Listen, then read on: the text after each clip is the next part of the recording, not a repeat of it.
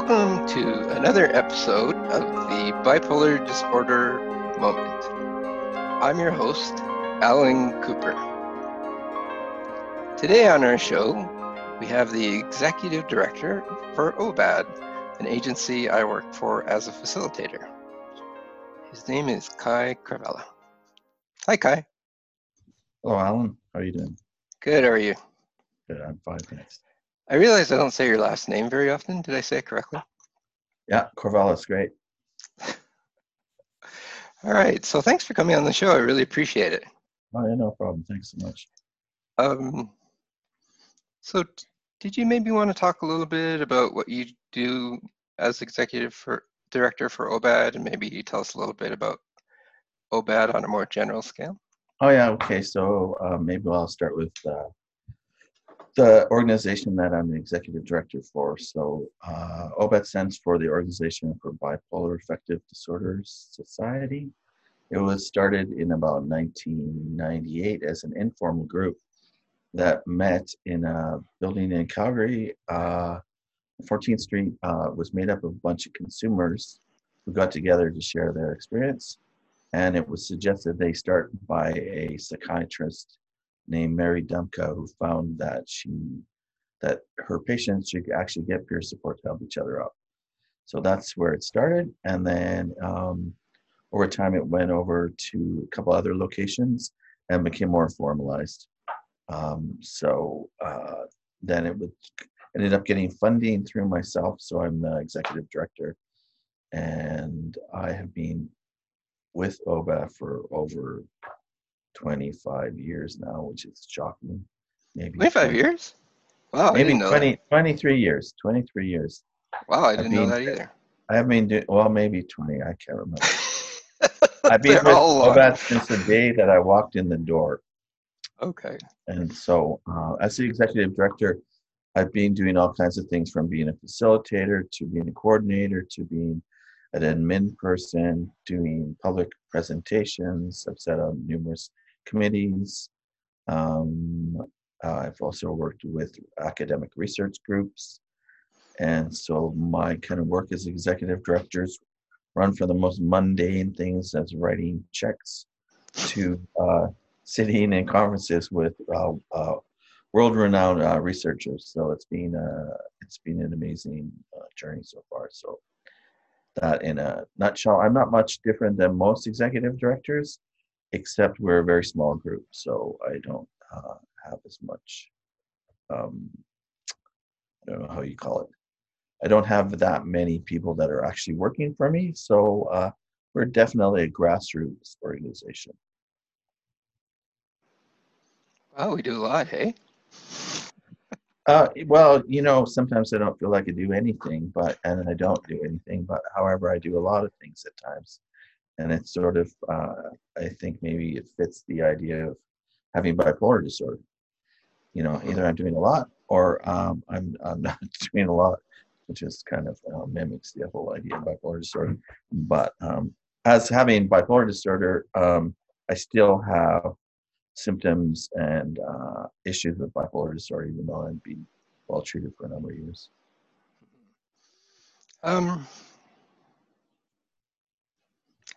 Where to go after that? How about we start with peer support?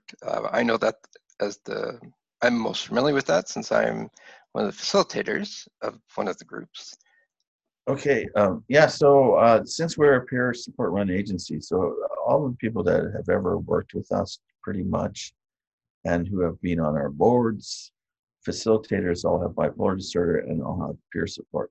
So my first introduction with peer support is that I ended up coming to an OBAD meeting, getting peer support when I was clinically depressed and suicidal. And so I found over the years that peer support was what kept me going.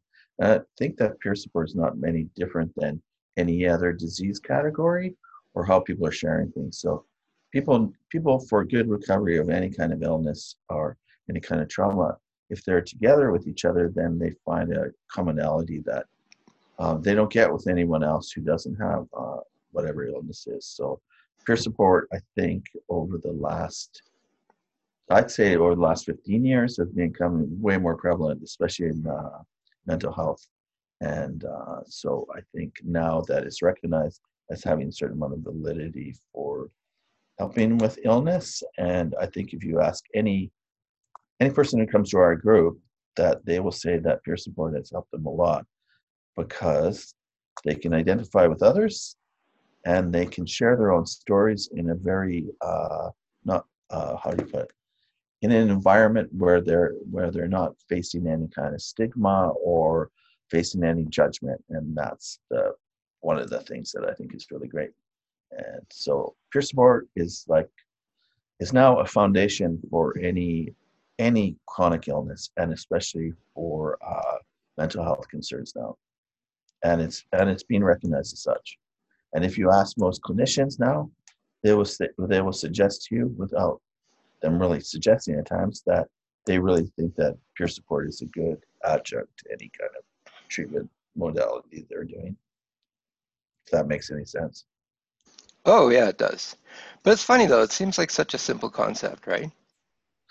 Yeah, it's an amazingly simple concept, and I don't think that people recognize how simple it is. Um, from in essence, friendship is a form of peer support. Family relationships are sort of like a version of peer support. However, the differentiation between friendships and families when you're talking about issues like bipolar disorder is it allows you to not have that kind of conditional relationships. So you can actually share what is really going on with you. Because often people will say, oh, I'll talk to my sister, I'll talk to my brother, I'll talk to them. And because they had such a relationship with you, they're not going to listen in the same kind of way. And whereas if peer support, you can share things that you would never share with any of your family or friends, at least in my opinion. If that makes any sense. No, it does. So what do you think is so powerful of it? I don't know if I could ever think about it. And I guess Well, I would like my listeners to know how dramatic an impact it has on people, because we've um, seen so many people get well because of peer support. It's pretty yeah, I mean, amazing what we see. I have a lot of answers for that, and I'll just start with my own experience. Is that when I was first diagnosed with bipolar disorder and I had a psychotic episode in the hospital, I was let out of the hospital and had become clinically depressed for months afterwards and not treated correctly for whatever reason. I'm not going to go into it. But I found that I saw an advertisement through CMHA saying that there was a bipolar group in Calgary where you could get peer support. And I went down there and I was so depressed. And I actually went to a support group meeting. I had never met anyone who had bipolar disorder before. I'd only met them in the hospital. I was suicidal. I was just frantic, and I spent my first 2 hours just completely crying, and that's what it was. But I walked away from that meeting. I found a community that I could actually talk with, and I found that people were non-judgmental, and they actually cared about each other. And I found it really strange because I'd never been in an environment with people who actually cared about people they didn't know, and I thought that was an amazing experience. And so I just continued going to those meetings because I was getting support. So I think that's how peer support works. I mean, if you ask most of the people that come to our groups, I mean, they just they come whether they're referred through their friends or their clinicians or whatever, and they if they stick around, they find like, wow, I've got a community here. I've got an extended family. And I think that's what peer support is good. And I think what's great about peer support is fundamentally, as opposed to having families or your friends, is that you can just get out of me and say, that's it. No, I did my 2 hours with these people and it was really good. And I don't have to repeat these things over and over and over again with my family or with my partner or whoever. And it serves an amazing role in recovery, I think, from my perspective. Yeah, from my perspective too, it's kind of magical almost. So you think it's that unique connection and the the potential to be understood in a way that nobody else in your Yeah, it's kind of magical, but then it's also has a lot of grounding in common sense. That doesn't common sense being is that you go to a meeting and you're getting support, but there's things that people say to you that no one else understands. yeah. So you're saying like, I'm having really rough time and I don't understand what's going on, and I've been like this for a few days, and like I can't explain it to anyone.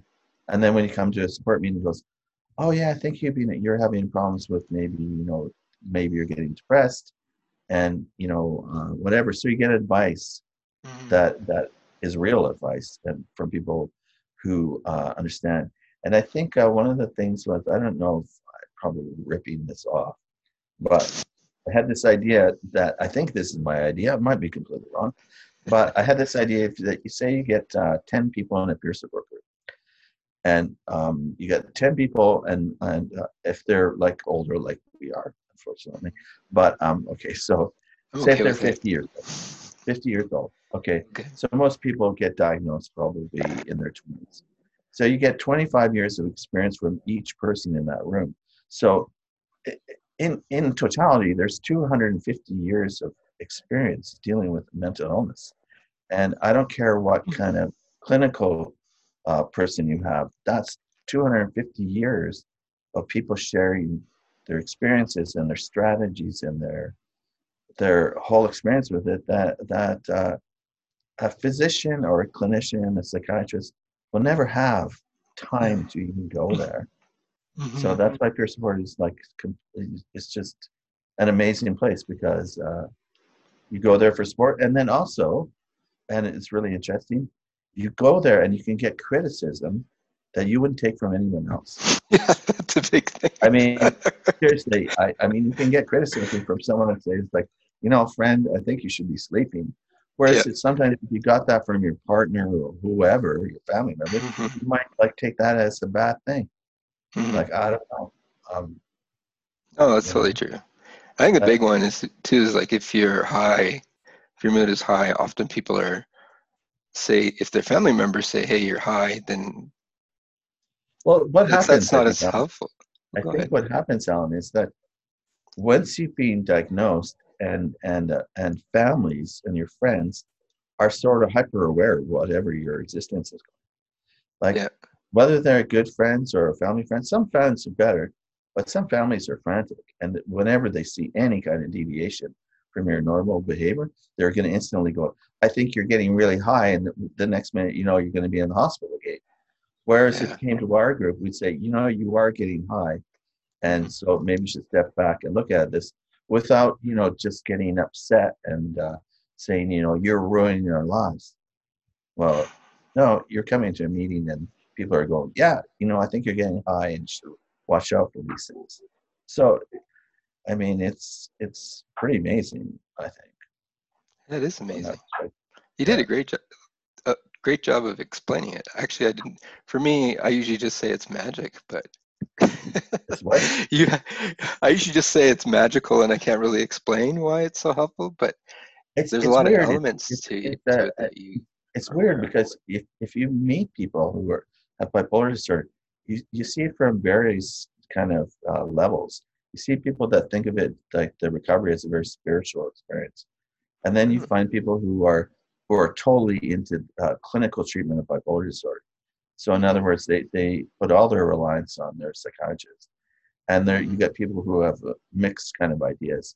But ultimately, peer support is kind of this thing is that you develop or you get multiple strategies of dealing with mental illness. It's kind of these weird pillars that I called these pillars of good health. It's like you say to people, I go, I haven't been sleeping for 2 days. Well, if you come to one of our meetings, you'd be going, you better keep a check on that, That's not good. because people know, like, Hmm. that could be a problem and that's not a problem. And yeah, so I don't know what this original question is, by the way. Yeah, I kind of forgot too, but that was But brilliant. It was very helpful. yeah. So I was thinking, And I'll tell you the reason why I think about these things. okay, And one of the reasons why I think about these things is because I'm very aware of people that have come to the groups over many years, but I have told this to people who have not had the lived experience of mental illness. And I've tried to explain what these groups are about and trying to put it in the context of their own lives. So that's the reason why I do Oh, things. So I've spent a lot of time educating people who have nothing to do with mental illness, but are sitting on committees and meeting people in different things, and they go, well, what does bipolar disorder mean? And so it's that's the reason why I keep thinking about it at times, because I need to try to dispel the myth of mental illness as best I can over the years. I don't know if I've been successful, but I think sometimes yeah. what do you mean by that? You trying to dispel the myth of mental Well, I illness? think people have a lot of myths about, especially about chronic mental illness, is that they believe it's a flaw. They Hmm. believe it's a fundamental character flaw, and they Hmm. believe, okay, it's connected to all kinds of things, like, you went crazy because you lost your cat in the street, or you know uh you got crazy because you're using drugs or alcohol, or Hmm. but they don't realize that it's a chronic illness, Yeah. and a chronic illness is a different thing than from having let's put it this way, a shitty personality.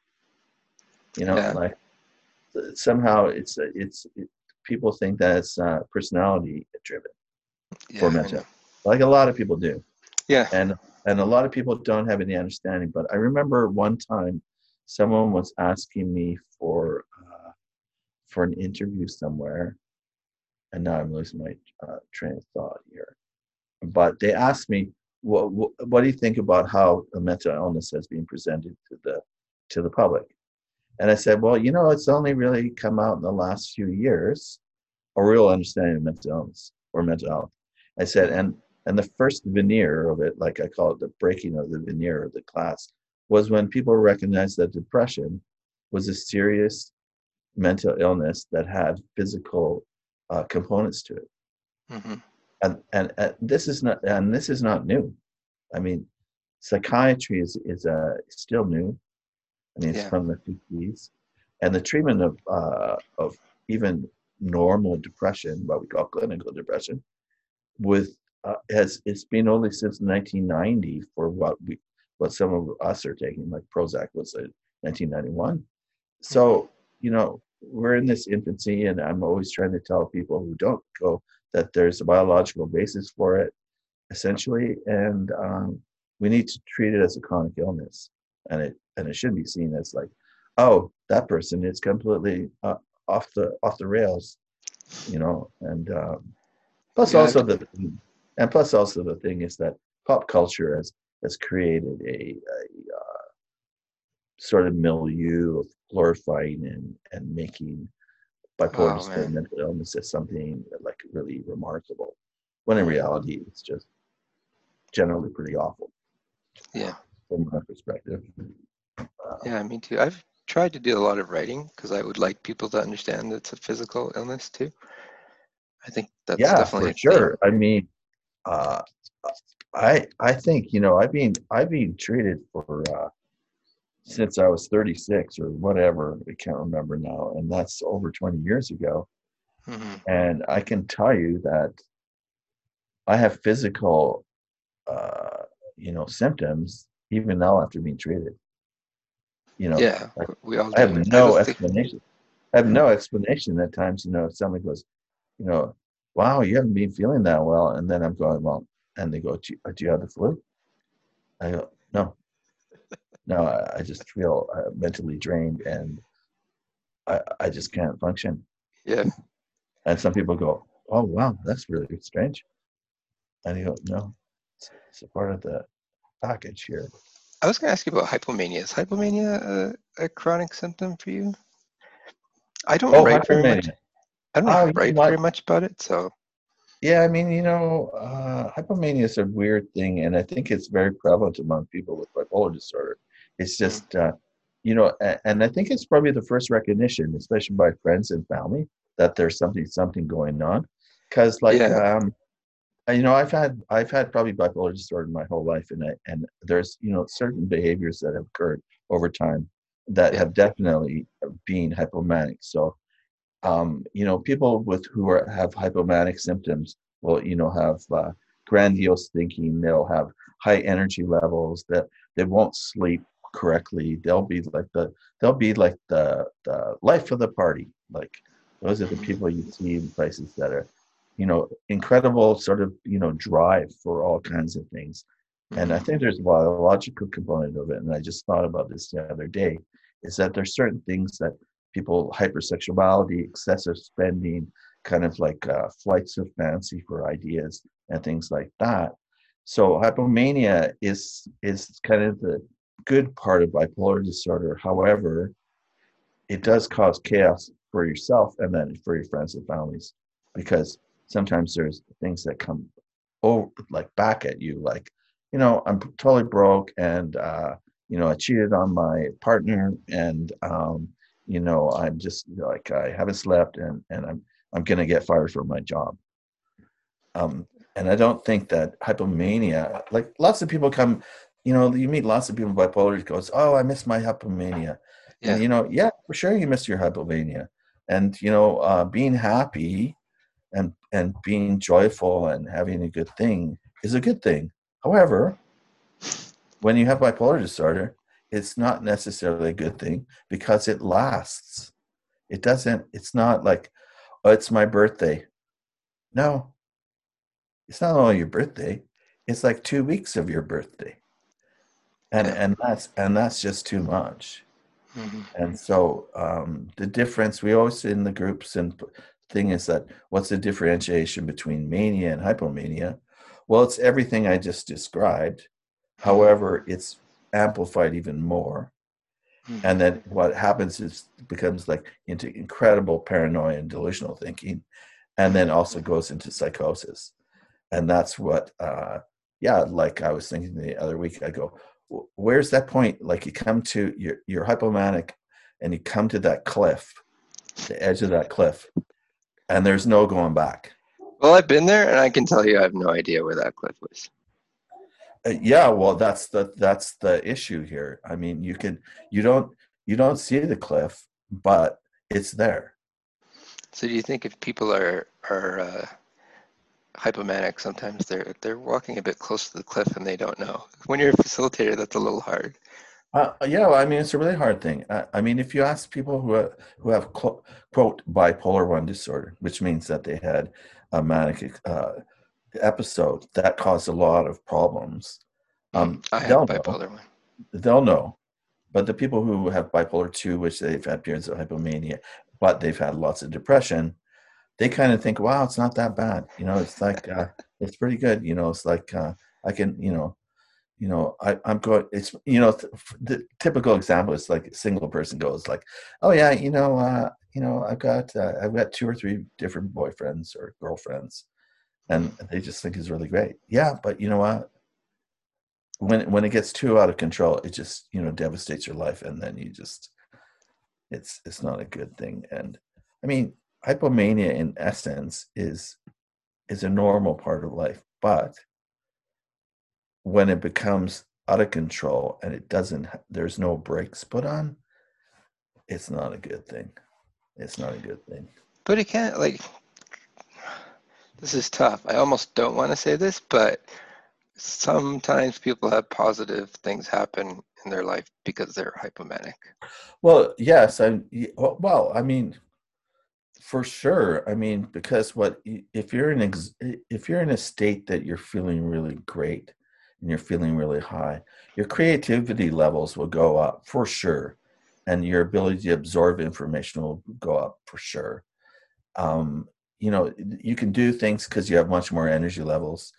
um, you don't have as many inhibitions, so in other words, you're going to do something without having that natural kind of thing like, I need to stop. So when you're hypomanic, you go, oh yeah, I'm just going to keep pushing through. So Mhm. like for instance, if you're writing, or if you're a creative person, that's gonna help because it propels you to another level. But the problem is is you can't stay in a hypomanic state forever. And that's just, I mean, you just have to talk to people with bipolar disorder, and they can tell you what happens in hypomania. And So, it's a good thing. I just think that people don't understand what it's like to go in a manic episode, and just don't really understand what hypomanic can lead to. so you're an artist, right? Yeah. So have you experienced that positive Oh yeah. aspect? Yeah. Yeah. But essentially, when I was younger, because the nature of bipolar disorder, what they say is a progressive illness. Episodes get closer together and they get more intense and amplified. But when I was younger, it's just that I could go for a long time and make art, and I didn't have any fear about it, and I couldn't care less what the judgment of anybody's opinion. Hmm. And so it was really great because it's sort of liberating in a sense, and it, Hmm. it stops when you're in that state. It stops self-censure, censoring yourself. It makes it like, okay, I'm just going to do this. It's going to be really great. So yeah, it was fantastic. I mean, the trick now for me is that I don't have that I have to push through it. Like I don't have those long periods of creativity. Hmm. Um, and I can't sustain it for a while. Hmm. Um, and I think it's that, here's the thing is that, okay, think of yourself when you're 50, 55, and how you can do things in your life, like, play sports, do blah, blah, blah, compared to when you're in your 20s and you had lots of energy and you had lots of relationships with people and you had a big community. There's a difference. There's a definite difference. So when you're younger, for sure, hypomania and those things that can be pretty helpful. Um, Yeah, I think I almost want to say, like, if you're 20, this is helpful, but there's a point where when you get older, it's not exactly, it well, changes, right? yeah, and I mean, I heard this thing, like I don't know what it was, that said a lot of people who have been super creative, who have a mental illness, quite often their big part of their careers ended when they were about 28 or 30. They did all that good stuff when they were earlier, younger. And I don't know if that's necessarily true, but if you historically looked at something like creative people who had bipolar disorder, I mean, there's lots of people that had made work when they were younger, and then when they got older, they had longer periods of depression and shorter periods of hypomania to make work. So Hmm. there's an issue to it like that. And then if you like, here's from a pop culture kind of rock and roll thing. So you get this Club 27 group. And the Club 27 groups was Jimi Hendrix, and it was Jim Morrison, and it was Amy Winehouse, and it was Janis Joplin, and there's tons of them, and Kurt Cobain. But if you look at every one of those people there, is that all of them had bipolar disorder. I mean, or a mood disorder. I mean, we can't necessarily diagnose them, but those people were driven, and they also had periods of depression, and they had untreated mental illness. So there you go. That's an example of that intense 20s where things were good and then ended up poorly. So I don't know why I'm bringing that story up. Maybe I want to be in Club 27, but not really. Um, We were like talking, what's that? we were talking about when you're younger, the creativity and Yeah, mental yeah, and the illness is, younger. I mean, the thing is that you see people, if you there's all kinds of literature that's been done on the connection of bipolar disorder with creative people. I'm not saying that most bipolar people are creative, but if you look at them, someone was said to me, we're going to do an audit of someone's creative life, right? You look at writers, you look at poets and all kinds of creative people. But they've done studies that said like 40% of poets from the 19th century had some form of mood disorder. However, they usually had a short creative life, or they had periods that they made a lot of work and then they spent years not doing work. So, there's a kind of hmm. thing that goes on with creativity, and And So now that you're treated, there's a lot of people who are afraid that they'll lose their creativity when they receive treatment for bipolar disorder. Can you make any comments on that? yeah, I mean, I think there's a lot of components here.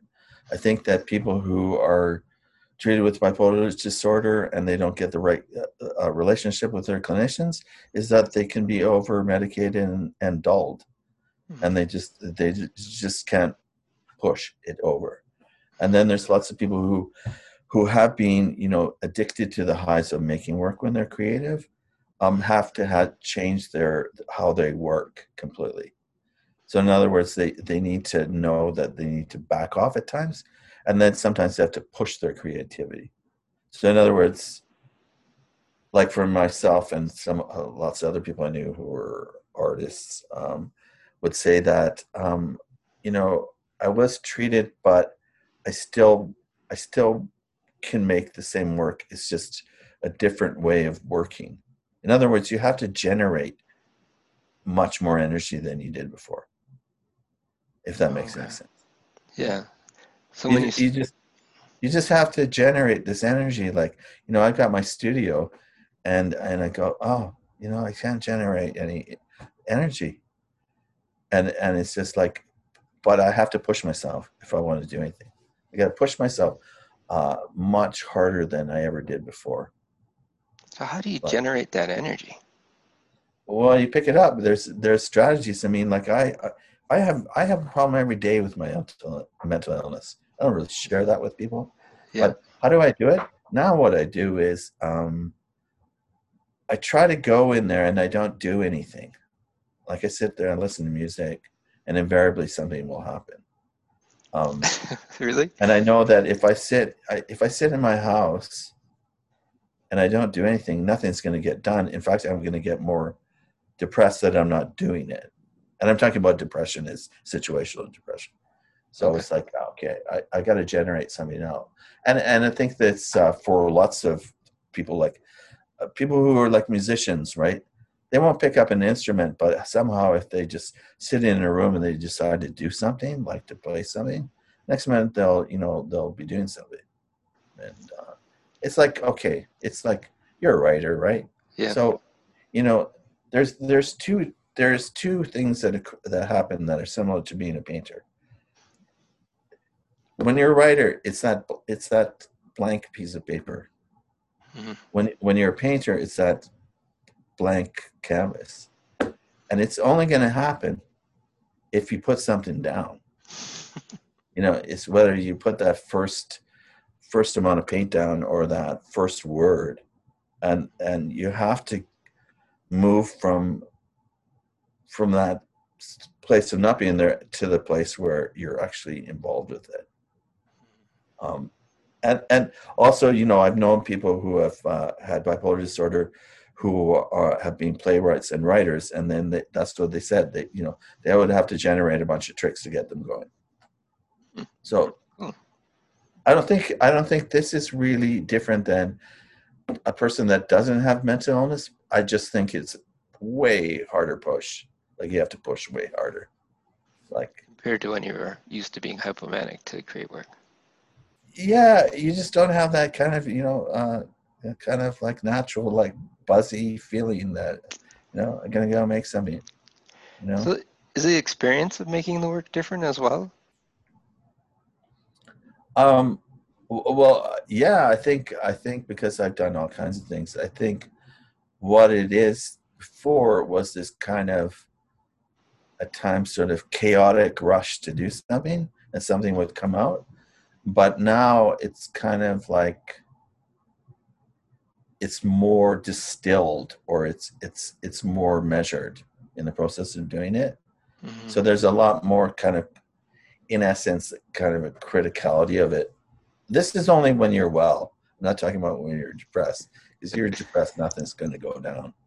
Okay. And there's a lot of bullshit about, like, oh, sorry for that, but Oh, it's there cool. there there's a lot of ridiculous notions that, you can't, you can make poetry when you're depressed, or, you need to be tortured. That is just the biggest myth that's ever been presented. um Really? and I think it's just that. So now it's an issue of like, okay, I got to push through. It's going to be harder. I'm much more critical about what I'm doing. Um, I just get more serious, I guess, in a way. I don't know. That's interesting. So you just sit in front in the studio, Mm, and something happens. yeah. Which Well, I the guess, way I make work. I mean, I'm a pretty much abstract painter, so it's sometimes it's definitely mood related. So I need to push it. I need to push it. So like I listen to lots of music too in there, and I just sit there and you gotta be in a when you're mentally ill, you can sit in a corner of your room and just flip out and just sit there in this kind of terrible sort of introspective musing, and then you just need to get out of there, and you got to go and push it even more by trying to do something positive. And, is it like for me, writing is when I do creative writing, hmm, it surprises me what I create. Because sometimes it's like how you're saying you look at your canvas and you don't know something's gonna happen, but you don't know what it is. yeah. Yeah, I don't know what it is, and then I write something I had no idea that was even existed in my brain. Well, see, this is the beauty of it, right? This is the fabulous thing about doing creative things, and what you've got to do is that it's like kind of like magic. It's like Hmm. you're taking disparate peoples of information and you're creating something new. And it's like, for instance, and this goes also back to the worst part of mania Hmm. is that as opposed to now when you construct those kind of ideas and those words together and you Hmm. can sort of massage it. People in mania have all those great little ideas, but none of it makes sense after a while. None of it makes sense. So it's kind of like it's kind of like I'm going to write a story when I'm manic, but it's going to go in 18 directions, Yeah. and it's going to go nowhere. And that's kind of like making art as well. It's like I have all these ideas, but it's just going to turn out to be a big Hmm. potential mess. I don't know. Maybe I'm wrong. Oh, that was interesting. That organically happened. That wasn't on my list of questions, but that was cool. Yeah. Well, because the question is that when you're talking to other bipolar people who have those creative things in it, you know, you have a different kind of conversation. Like it's Oh, just because we both have bipolar disorder and we're creative. yeah, I think it's completely different than having conversations with people who are creative who don't have bipolar disorder because we face some really weird things at times. Yeah, for sure. Yeah, Hmm. So I was thinking maybe we can stop here and we'll come back another time. yeah, sure. Oh, and, and wow. talk a bit more. Would that Yeah, work for you? Um, I'd be happy to do it. I mean, that was great. Thank you. yeah. I mean, I think we got off track, but No, no, I like the off track that went. yeah, I think that was good. yeah. Well, what's great wasn't it wasn't too sad. Well, the next thing I was going to bring up was potentially sad, but I thought, you know what? This was I good. Maybe, I'd be more than happy to talk about things that are sad. yeah, maybe we can You come know, back and do a sad one. yeah, Maybe I can call this the creativity one that just organically happened. yeah. Okay, Is sure. that cool? Yeah, that's good with me. Do you have any? I always ask my guests if they have any last bit of wisdom or comments for the universe. I'm always in this kind of thing. Well, this is really interesting. And this goes back to peer support, and this is about having a community. If you want to get better with mental illness, you have to create some kind of community. And I was just at Shoppers Drug Mart today, and I Mm-hmm. was getting part of my prescription, and I got my prescription from this woman who's named Rachel, but I shouldn't have gave her name out. But anyways, maybe that's not her name. Anyways, she was the first person I ever got medication from. Oh, wow. Like that was the first time. And you know, every time I see her and I get my prescription, it makes me feel good because somehow I think she's still taking care of me. So it's weird. She's kind of like a strange kind of peer, but I think it's weird because she's a part of my sort of community, and she's probably helped me as much as some psychiatrists on it. So that's my piece of wisdom, is to try for people to try to build a community of people that understand each other, and not to do it alone. Because to try to do this kind of experience of mental illness alone is a dark place, and I've very rarely seen anyone who's, you know, had a satisfying life or remotely satisfying life. So that's my thing. Peer support, make yourself a community, and make yourself a community that's beyond your family, because sometimes your family is just not gonna be enough. Well said. Very well said. Yeah, so we'll have you on the show again, if that's okay. Yeah, for sure. We'll see what other... It'll be part 2. Part 2. Yeah, that sounds good. All right, well, thank you very much for being on the show, and thank you to all my listeners. This has been another Bipolar Disorder Moment.